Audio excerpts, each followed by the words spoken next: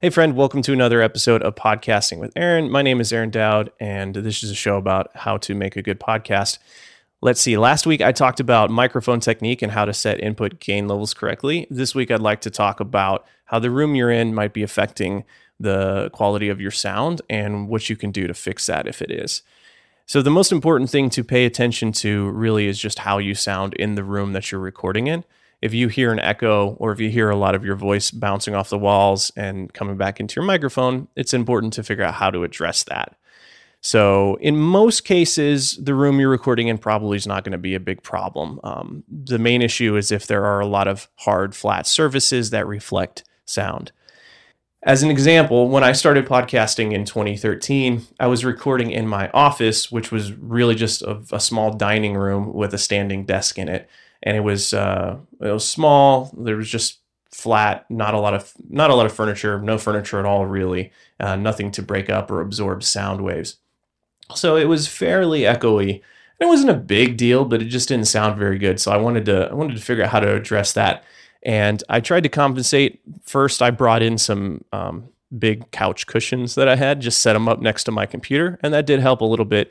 But I ended up moving my office standing desk setup to my bedroom and building my own sound absorbing panels, which you can see on the wall behind me.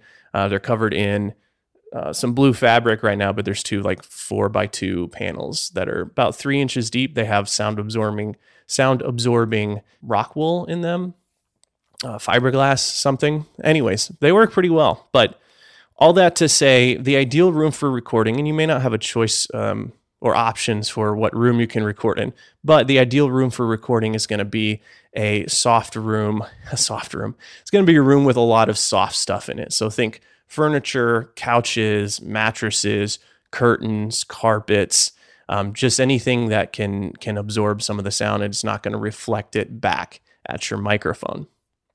Important things to remember here: pay attention to how you sound. If you hear an echo, if you feel like it's kind of hard to hear what you're saying, that's probably a sign you need to invest in bringing in some sound absorbing materials. The solution is pretty simple: more soft stuff. Throw a blanket over your head. Record in a closet full of clothes. That actually works pretty well. Bring in couch cushions. Get an extra couch in your room. Hang some blankets on the wall. Maybe create Aaron Mankey from the Lore podcast. I think I was talking to him one time.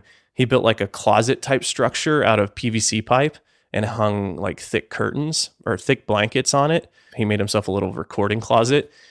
Works really well. You don't need a lot, but just anything is better than hard, flat surfaces, like drywall, stone, glass, things like that.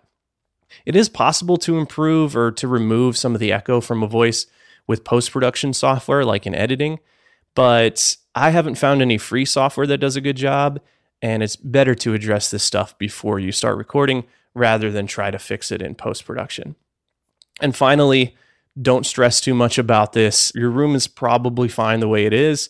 I just wanted to make this episode to get you thinking about this and give you some possible solutions. If you are, for some reason, stuck in a room that isn't really ideal acoustically, you do have some options, and it might be worth, just bringing in some soft stuff into your room.